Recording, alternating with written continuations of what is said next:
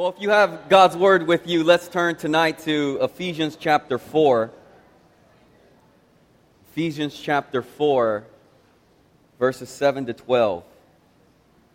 Ephesians chapter 4, verses 7 to 12. Let me read the text that we'll be reading, and we'll have a time of prayer together. And this is the reading of God's Word. But to each one of us, grace was given according to the measure of Christ's gift.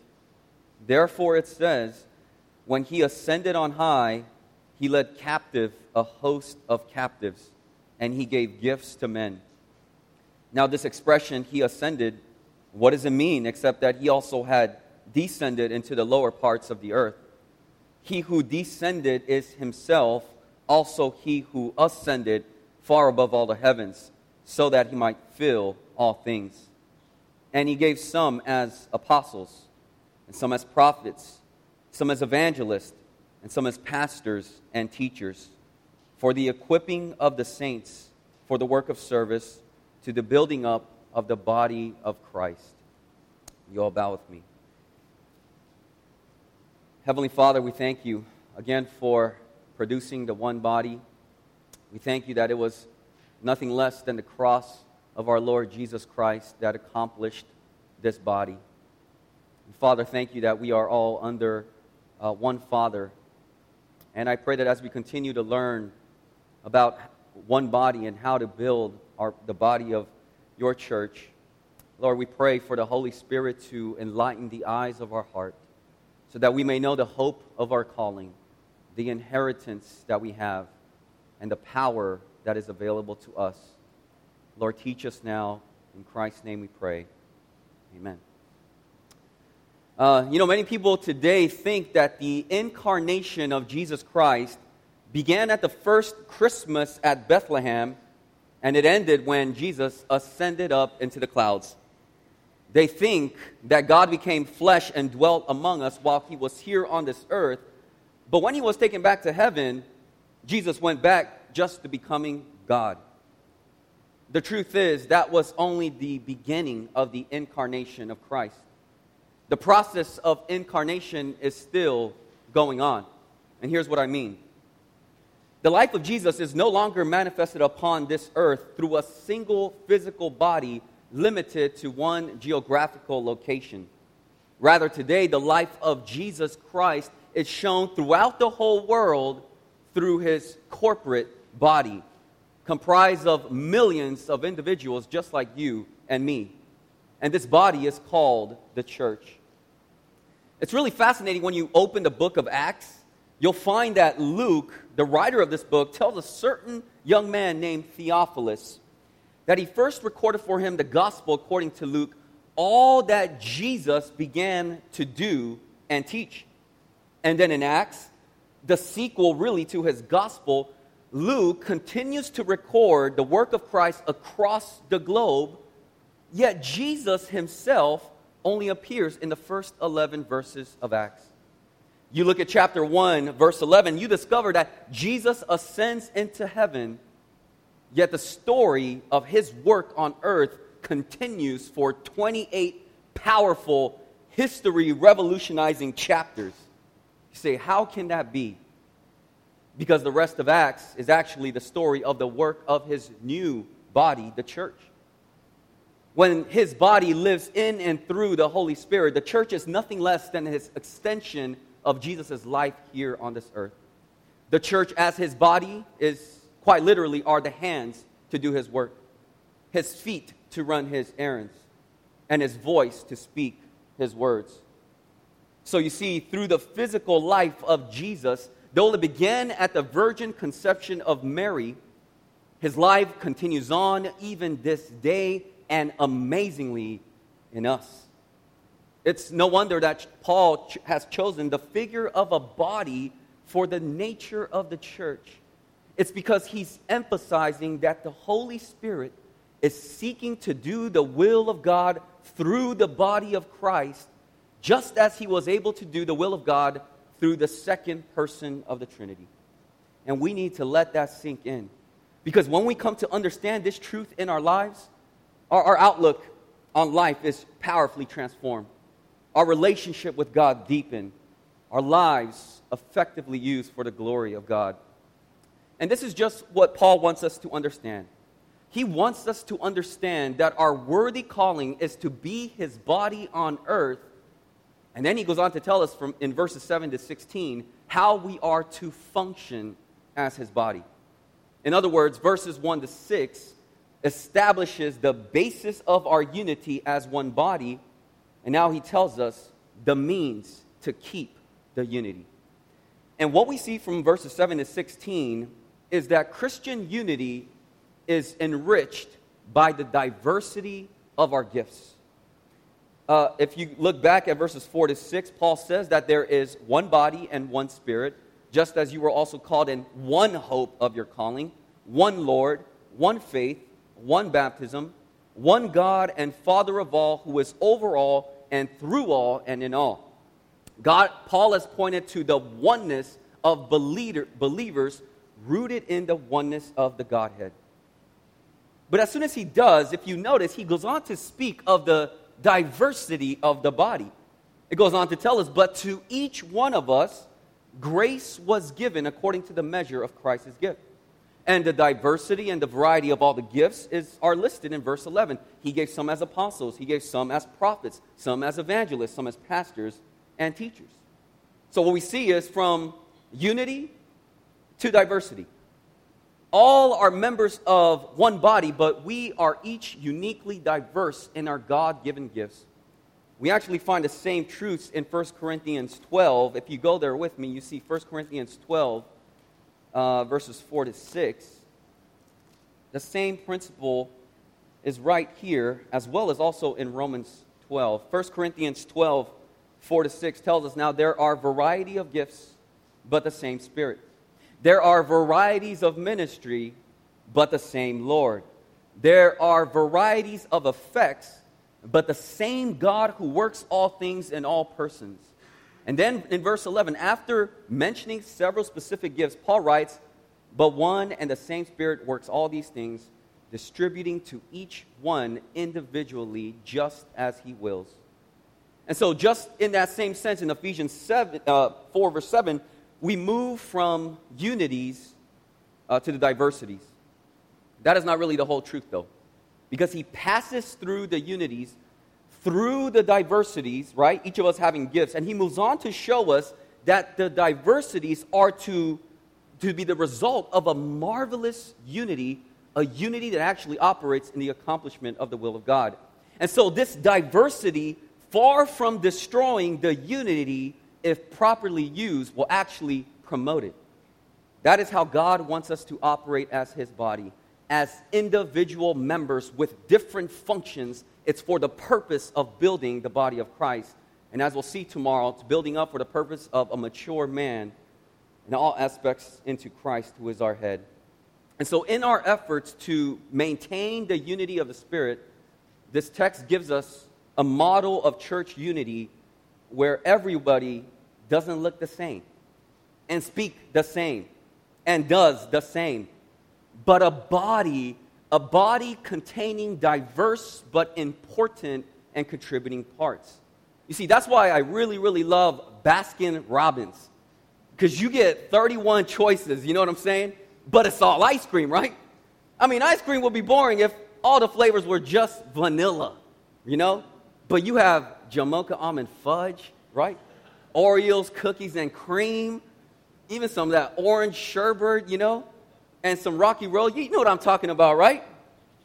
So without the common bond we share of being joined to Christ, there is no unity at all. On the other hand, without a diversity of parts, the church is not healthy, cannot function properly. I mean, after all, is this not the way a physical body functions? In the body of flesh and bones, there are a variety of cells. There are nerve cells, blood cells, tissue cells, muscle cells, and so on, right? Each having a different and distinct function. And the body really operates not by cells getting together and deciding what is the best thing to do, right? But by simply functioning, right? By doing what they were individually, particularly were designed to do. It is a function of the head to connect all of it together to operate effectively, but each cell is given a task of functioning according to its design. Now, certainly, the body does not operate by cells rebelling and doing their own thing, right? Did you ever experience a rebellion of muscle cells in your stomach? We call it indigestion. Some of you might have it right now, right? It's what happens the day after I eat King Taco. You know King Taco? Got some spicy sauce, it messes up my stomach. That's what happens. Or what about a rebellion in your brain cells? That's called insanity. It means that the body is sick. Something is not working right. It is not operating the way it was intended to do. And that's really the whole problem with the church today. Since not all of its members are functioning and doing their part, the whole body of Christ is weakened and it's sick. And so I want to highlight one general principle before we get to the particulars of this text. And it's this: that God assigns to every believer an important function in the body. If you turn back to Romans 12, let's look at there for a second. I know you guys are going through the exposition of Romans. Did you guys reach chapter 12 yet? Oh, all right. So chapter 12, let's look at verses 4 to 6.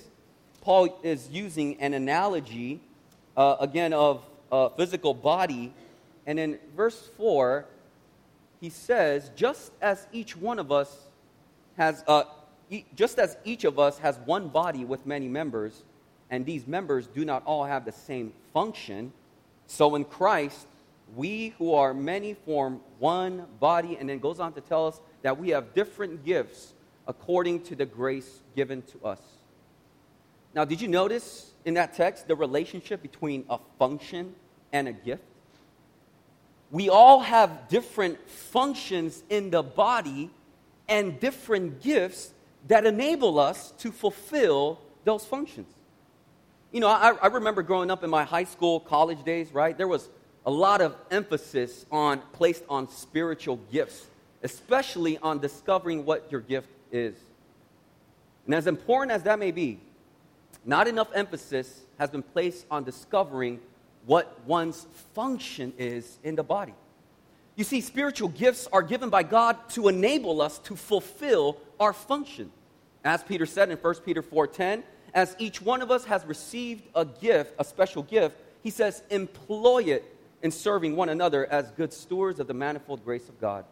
Paul also spoke to the Corinthian church, but to each one of us is given the manifestation of the Spirit for the common good. Gifts are to be used to serve others, to edify the body of Christ. Some of you here may function as a Sunday school teacher, as a pastor.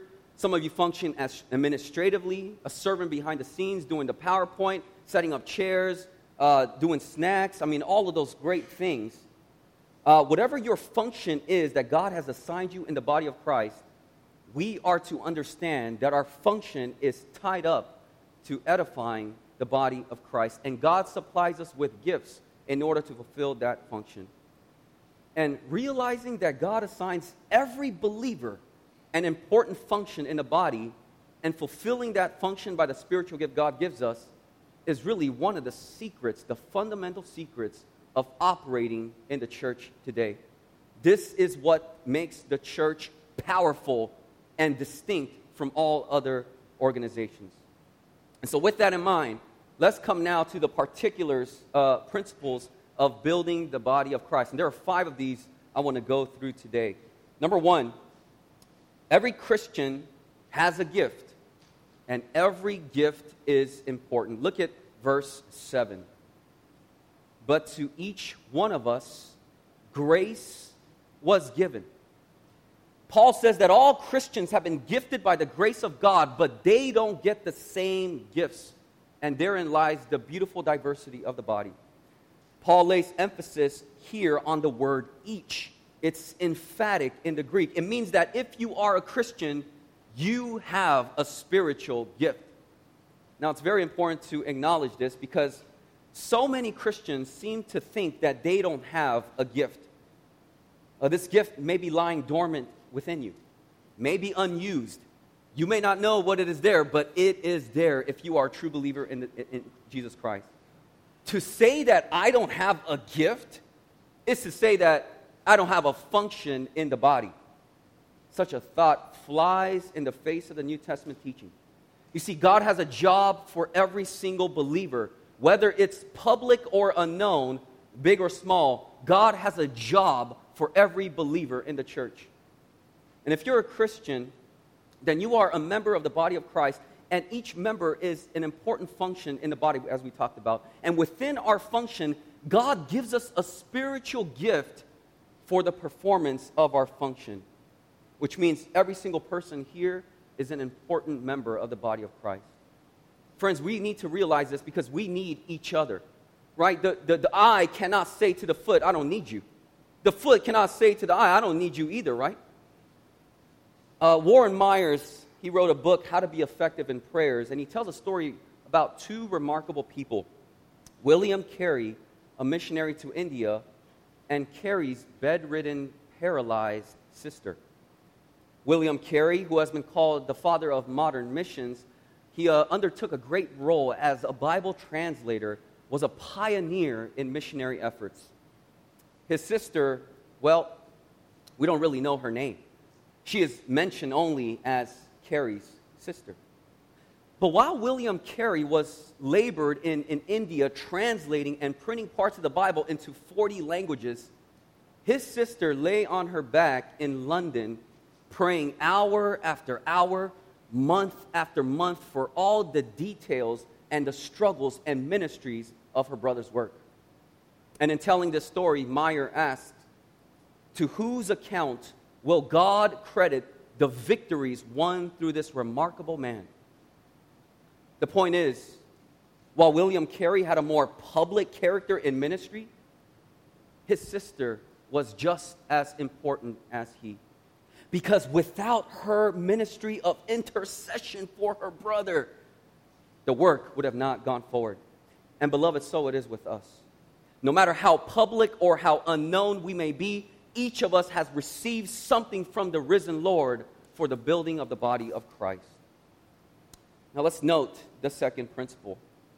Every gift is given by God's grace.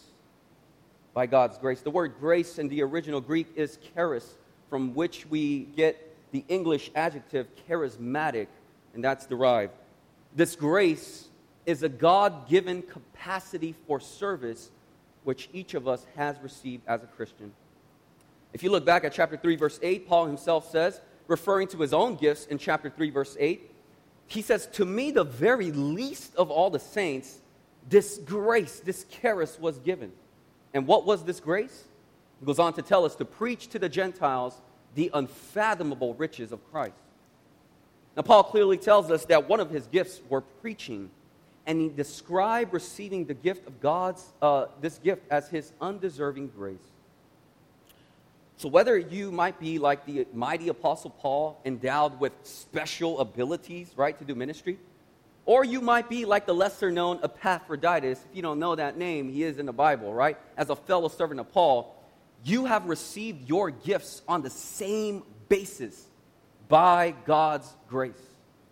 And from this principle, there really is a twofold danger that emerges. Number one, that those that have received a special endowment from the Lord must not overestimate their importance.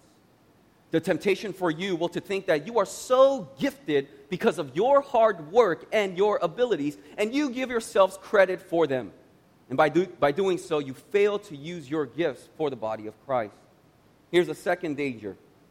Those who have not received such a special endowment might lose courage and even despair. Your temptation is to grumble, throw a self-pity party on yourself, and perhaps quit serving the Lord altogether.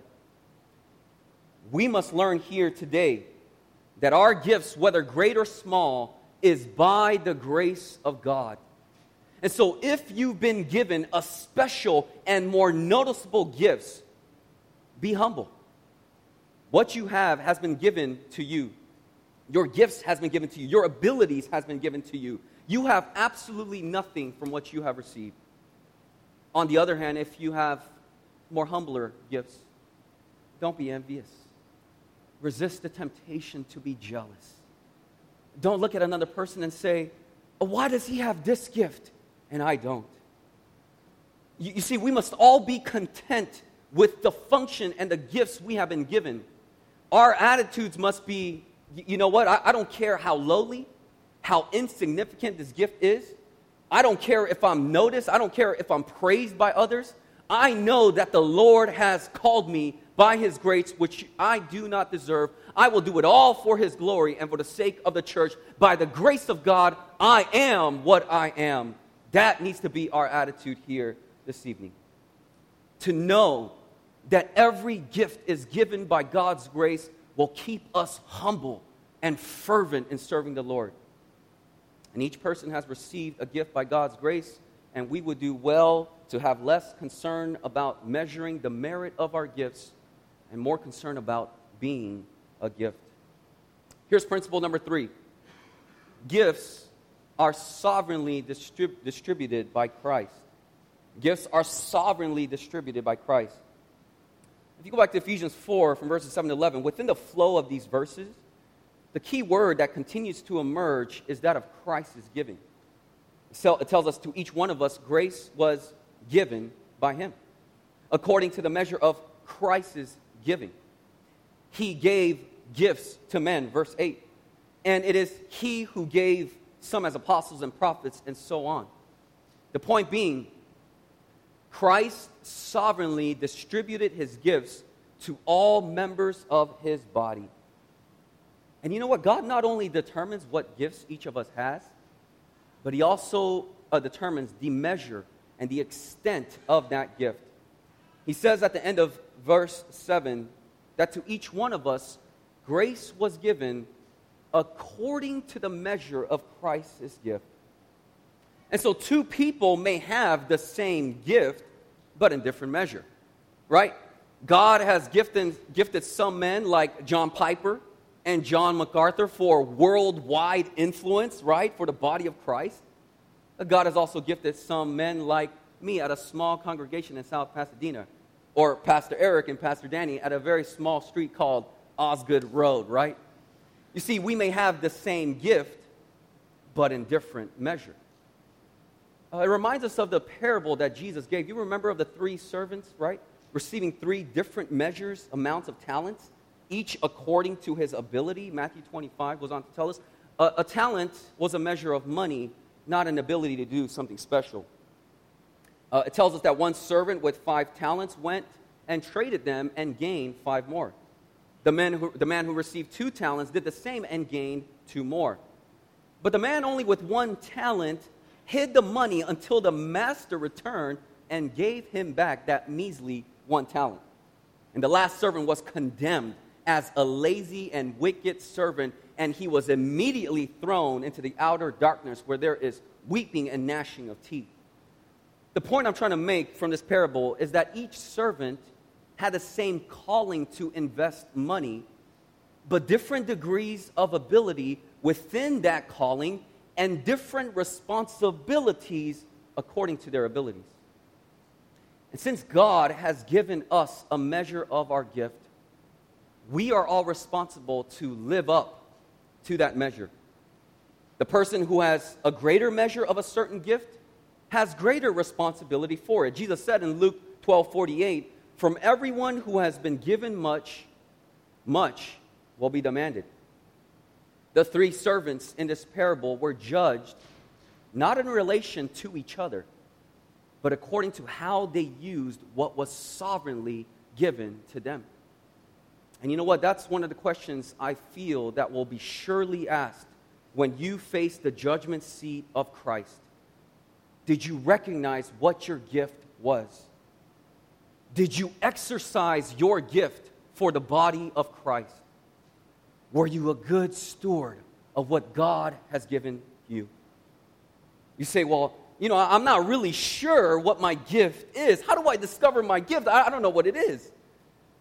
Well, you know what? Taking a spiritual test, a survey, is not going to help you.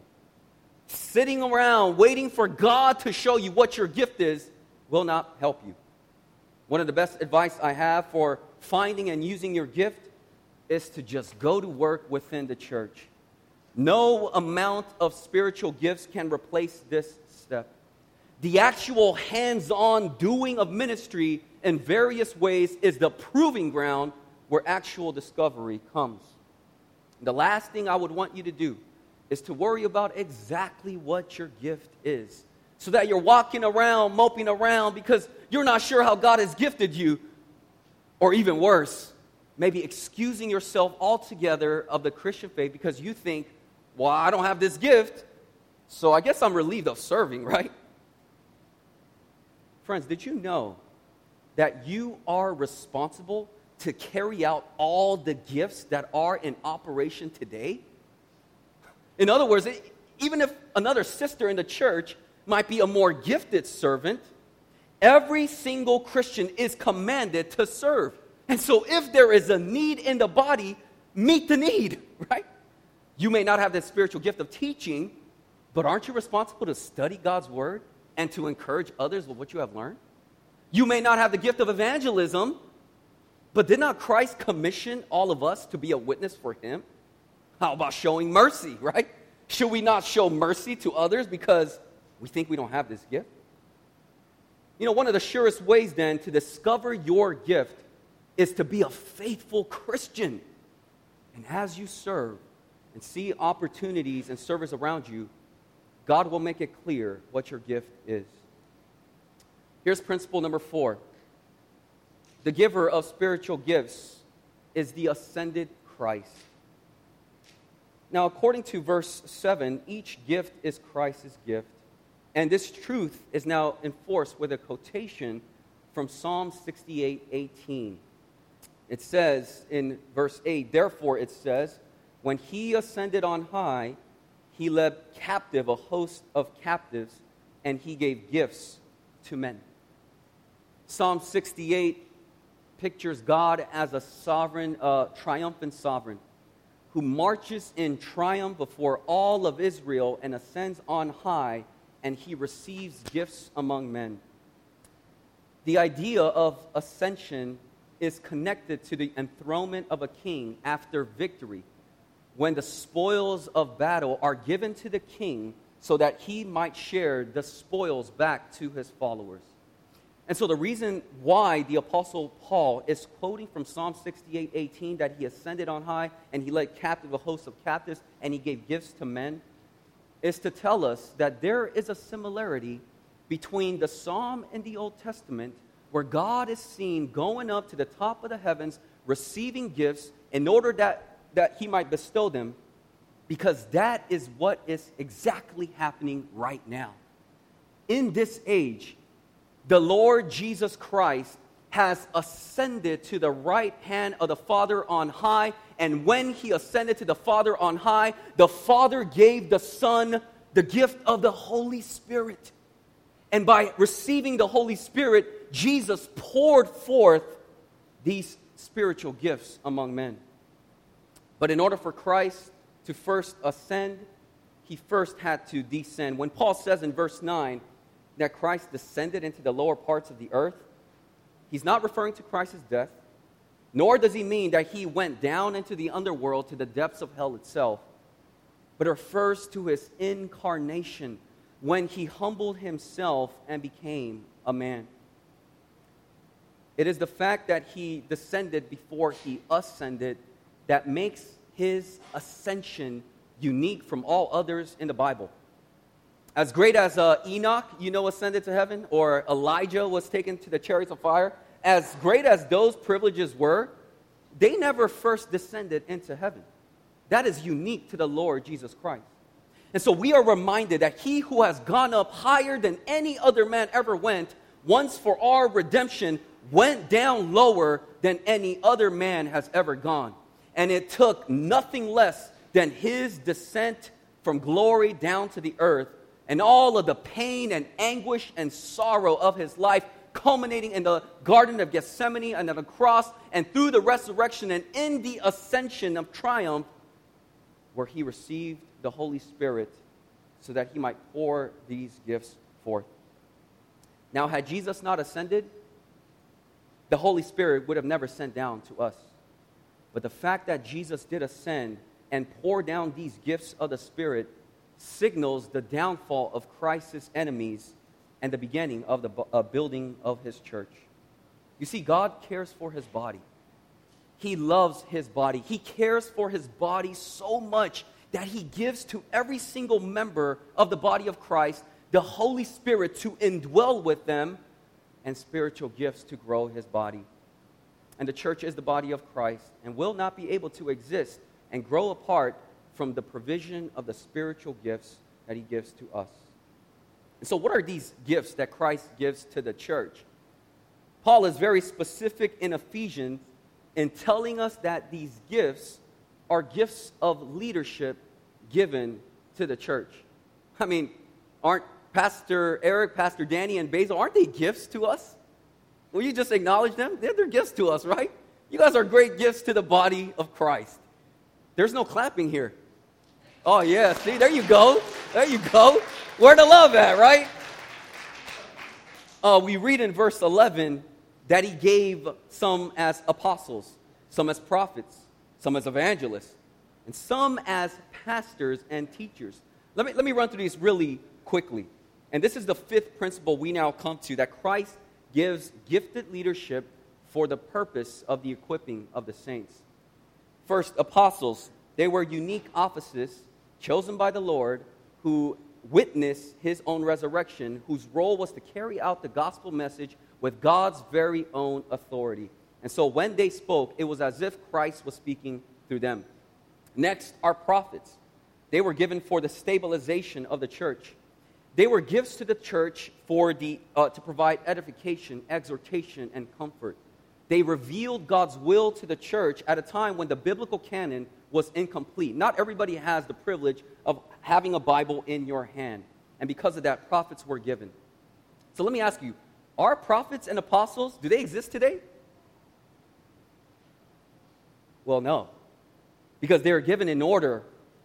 They were the ones who laid the foundation of the church. If you go back to Ephesians 2, verse 20, it tells us very clearly here that the church's foundation is laid on the ministry of the apostles and the prophets. The foundation of building is laid only once. You cannot build another foundation after it's already been built. The foundation was finished centuries ago, and we cannot temper it anyway. So if anybody tells you that they're an apostle or prophet, they are a false prophet, all right? The apostles and prophets were given to the church to get her established, but now prophets and apostles, they no longer exist today. Yet, we're not deprived of their benefits because they have left us with the New Testament. Now, there is a group which God gives to every generation: evangelists, pastors, and teachers. Evangelists are like the obstetricians, the OBGYNs of the church, all right? They're the ones who are gifted in bringing new births. Evangelists of men and women, they have this special gift of communicating the gospel to make it very relevant to the lost. And though all Christians are expected to evangelize, not all have the gift of an evangelist. They are wonderful gifts to the church. Then there are the pediatricians of the church, pastors and teachers. They are those who have been gifted by God to help the body have a spiritual diet and help them have plenty of spiritual exercises. Pastor literally means shepherd. Peter says, be shepherd of God's flock under your care. Pastors are the caretakers, those who feed the sheep with God's word under the supervision of the chief shepherd, Jesus Christ. So while all pastors are to be teachers, not all teachers are to be pastors. Some of you are Sunday school teachers teaching the young ones. This is relevant to you. But the reason why Paul links these two offices together is because the pastor and teacher are characterized by the teaching of God's word. The teaching of the truth of God's word is what Peter calls feeding the flock of God which is among you. And pastors and teachers are to make feeding the sheep of God's word as their top priority. Now, when we look at these gifts in verse 11, what do they all have in common? It all deals with teaching of God's Word. It shows us that the Word of God is foundational to the church. As one writer said, there is nothing more necessary for the building up of God's church in every age than an ample supply of God-gifted teachers. It is the teaching which builds up the church. It is teachers who are needed the most. And I couldn't agree more. You know, I once heard a quote, and I'd like to share it with you. He says, you know, in my pulpit, I preach the Bible for two reasons. First, I am not smart enough to preach anything else. If I were to preach on social issues, there are sociologists in my congregation who would know far better than I. But he says, second, I am too smart to preach anything else because I know that God blesses His Word and it will not return void. And I think the Apostle Paul would agree to that he is too smart to preach anything else because this is how God builds His body. Now, for the very important part of this principle, now he turns to the purpose of the gifted people to the church. He says of these gifted leaders, now watch closely, are giving for the equipping of the saints for the work of service to the building up of the body of Christ. God gives to the church spiritual leaders whose role is to equip the member of the body in order that they might do the work of ministry. Let me say that again because it's so important. He says that these gifted leaders have been given to the church in order that the church might be equipped to do the ministry. You see what's going on here? The gifted church leaders have been given to equip you to do the work of ministry. That's right. You do the work of ministry. Now, if you have an old school King James version, there's a comma after for the equipping of the saints, comma, for the work of service, comma, to the building up of the body of Christ. Now, read in that way, that would make the purpose for church leaders for three tasks: for the equipping of the saints, for the work of the ministry, and for the building up of the body of Christ. Read in that way, the work of ministry and building up the body of Christ falls entirely on the shoulders of pastors and leaders based on that reading. That is a sad conclusion many have come to when they come to church. They think that the pastor is the paid professional. He is the one behind the pulpit, so he's the one responsible to do the work of ministry. And we are the ones sitting in a stadium ready to cheer him on, right? The charge against the church of the body of Christ is that there is one big mouth and a lot of little ears. Friends, we are not spectators in this arena called church. The only spectator in the gathering of the church family is God. He is the audience of one. You know, someone has said at a football game, is 70,000 people desperately in need of exercise watching 22 men on the field desperately in need of rest. There's a lot of truth in that. What's going on in our Christian churches? See, we have this church model of a bus, right? Where the pastor does all the driving while the congregation is sitting in the back sleeping. Some of them sightseeing, not really helping at all. But that is not what the Apostle Paul is saying.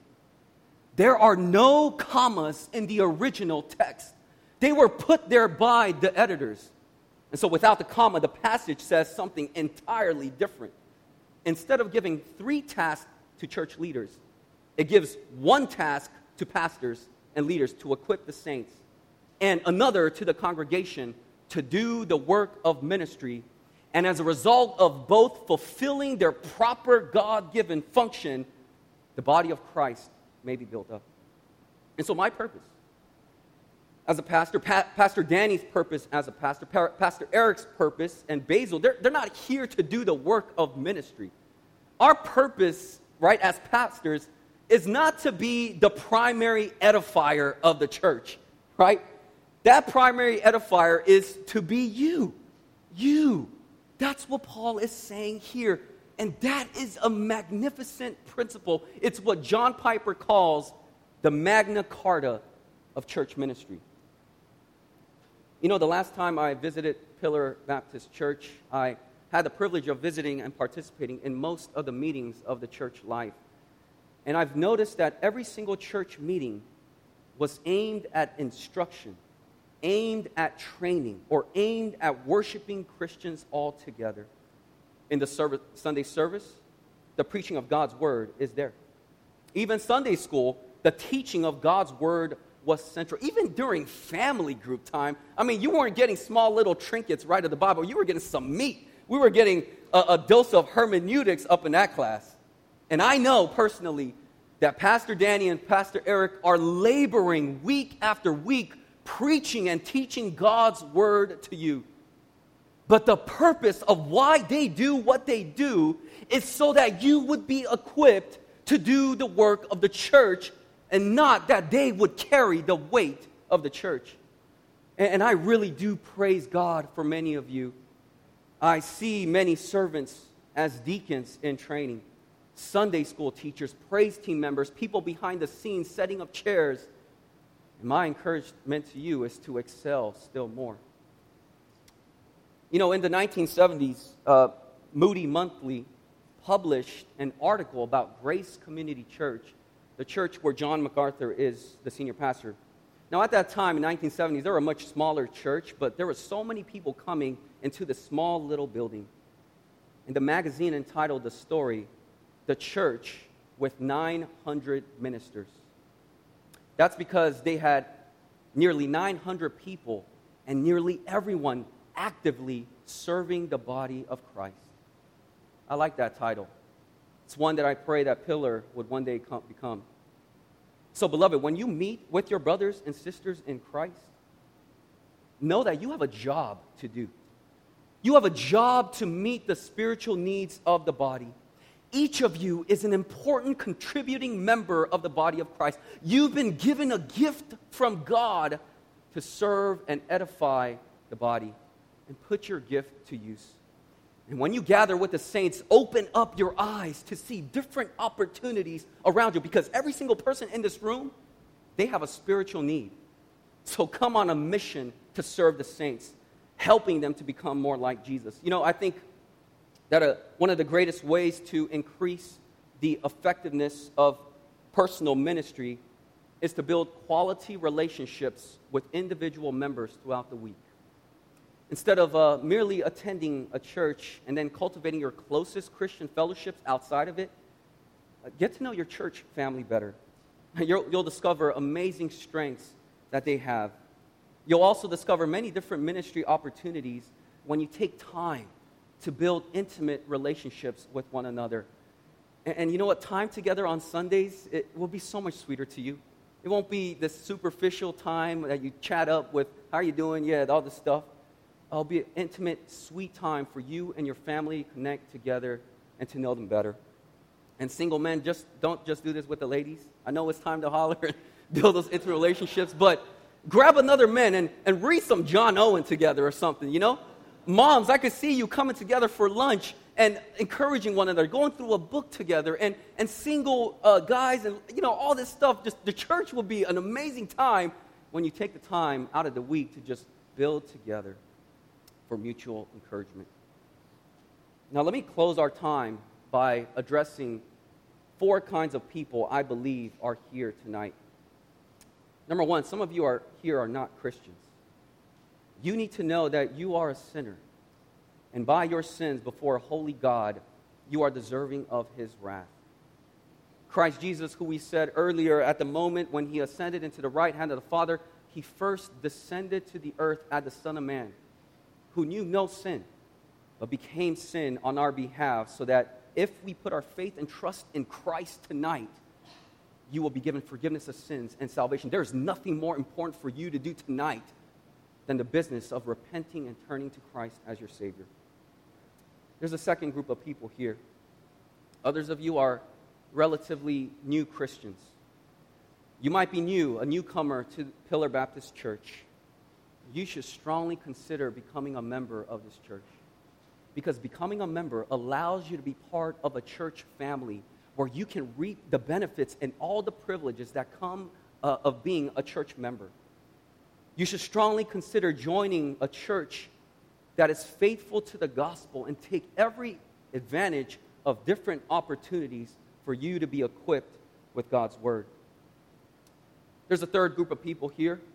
There are some of you who are more mature in your faith, and you're involved in ministry in some way or somehow. I would encourage you to be weary in the work, but never weary of it. Be faithful and steadfast, always abounding in the work of the Lord, knowing that your toil is not in vain. But my real concern is for a fourth group of people, and I suspect that most of you might fall in this group. Those who have been Christians for quite a while, but you're not involved in ministry to other believers. You've been sitting under faithful preaching of God's word for years, but you're still in the same place where you began your Christian walk. You may be too preoccupied with your job, your career, your relationships. You may be out of fellowship with Christ. You've lost your first love, so you don't have the motivation to serve anymore. You may feel that since others are more qualified than you to serve, perhaps I don't have to do anything. Or you could very well just be lazy. Or you could be self-serving and come to church wanting to be served. Whatever the case may be, the point is get out of the stands and onto the playing field. You've been given a stewardship by the grace of God. Be faithful in what God has given you. And He may not have given you much to be responsible for, but you do have a responsibility, and you are an important member of the body of Christ. May God help us to realize what ministry really is, that is performed by all of us. We each have a gift. We each are responsible. The whole body is dependent upon each other. Christ left His body on this earth. Let's use our gifts and serve the body of Christ to show forth His glory. Let's pray together.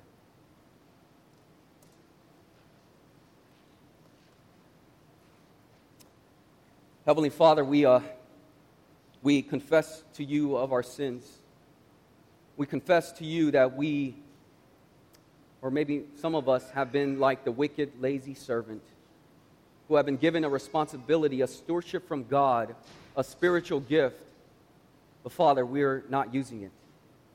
Lord, I pray that they would be under the conviction of the Holy Spirit of Your word, so that they would know the high calling and the responsibility that they have.